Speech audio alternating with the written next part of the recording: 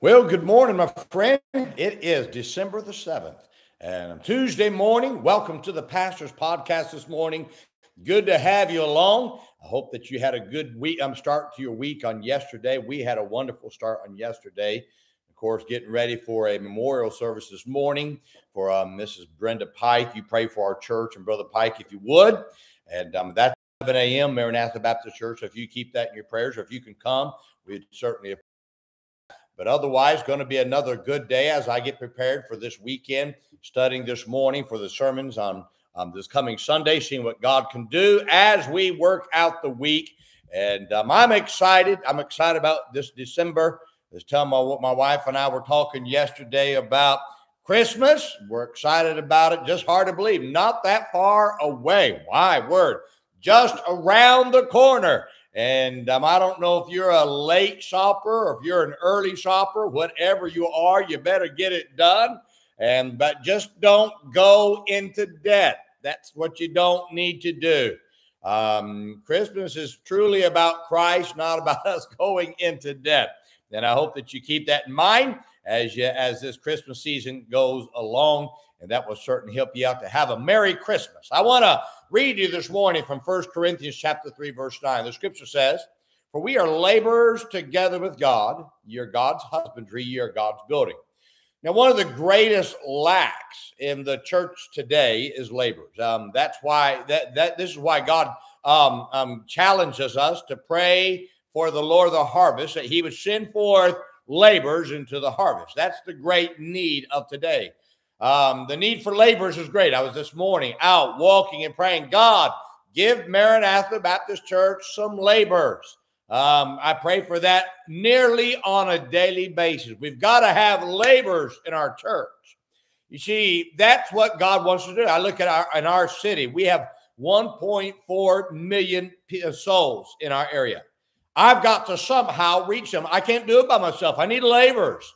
Need people that say, I want to be a part of a church that'll go labor and bring in the lost and see them saved and grow in the Lord and become a great army of people reaching this area for Christ. You see, the problem is never a harvest problem. The problem has always been a lack of laborers. However, there's a great hindrance to reaching the harvest, and that hindrance is when laborers that you have don't labor together. Now, we're reminded in the verse I read to you that we're laborers together with God. But God's intent for his children is that they would work together with him to reach the harvest and fill the church. Sadly, many things cause the laborers that we do have to work apart. Now, 4 things causes laborers to work apart that we have to avoid so we can labor together. First, personality-driven believers causes laborers to work apart. Part of the problem with the church in Corinth was that they fought over who they serve. Now, you're supposed to be serving Christ. Yes, God uses men. But when you make man your focus, you'll find yourself working apart in the harvest. The harvest is too great to allow strife and division over personalities to divide us so that we can reach a harvest. Oh, when a church is focused on personality, divides over personality, it hurts the harvest, my friend. Second, credit-driven believers causes the laborers to work apart. Not only was the church of Corinth squabbling over who they followed, but they were fighting over who got the credit for the souls that were saved. Now, everyone wins when you realize that everyone is working together to reach the harvest. Yes, it ought to excite you that you lead people to Christ. But likely someone has already talked to the person that you led to Christ about the Lord. Now, so keep the mindset that everybody wins when one soul gets saved. And that'll help the church to reach the harvest better. Third, flesh-driven believers causes laborers to work apart. Anytime you get believers working in the flesh, you'll always find them fighting over petty issues. You're supposed to be working with Christ and not with your flesh. Working in the flesh causes you to focus on petty issues that don't really matter to the truth or in reaching the lost for Christ.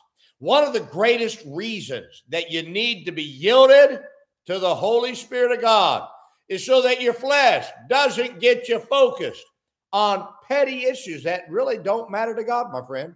Now, fourth, immediate reward-driven believers causes labors to work apart. When you care more for getting your rewards in heaven than you do with getting your rewards on earth, is when it really won't matter about who gets the credit for what God's done through you.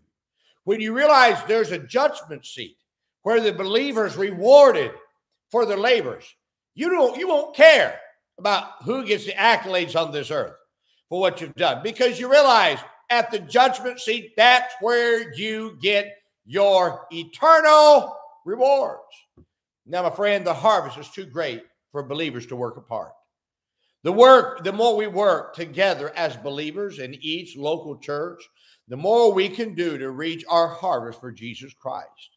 Now, we can quickly dispel the things that causes labors to work apart if we just allow the Holy Spirit of God to work inside of us and to use us for his purpose.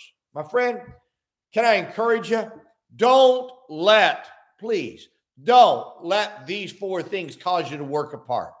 Get your focus on Christ. Let's go reach a harvest for Christ. It's too great of a harvest for us to squabble over things that are petty and really are worthless. Let's get focused on Christ, on the souls of men. Let's work together to reach that harvest. And I believe if we did that, I believe every church could have a great harvest of souls in their area. If everybody jumps into the harvest, works together, sees God do something for him. Oh, my friend, that's the need of the hour. Let me remind you today, be good to everybody. Everybody's having a tough time. Have a great day, my friend.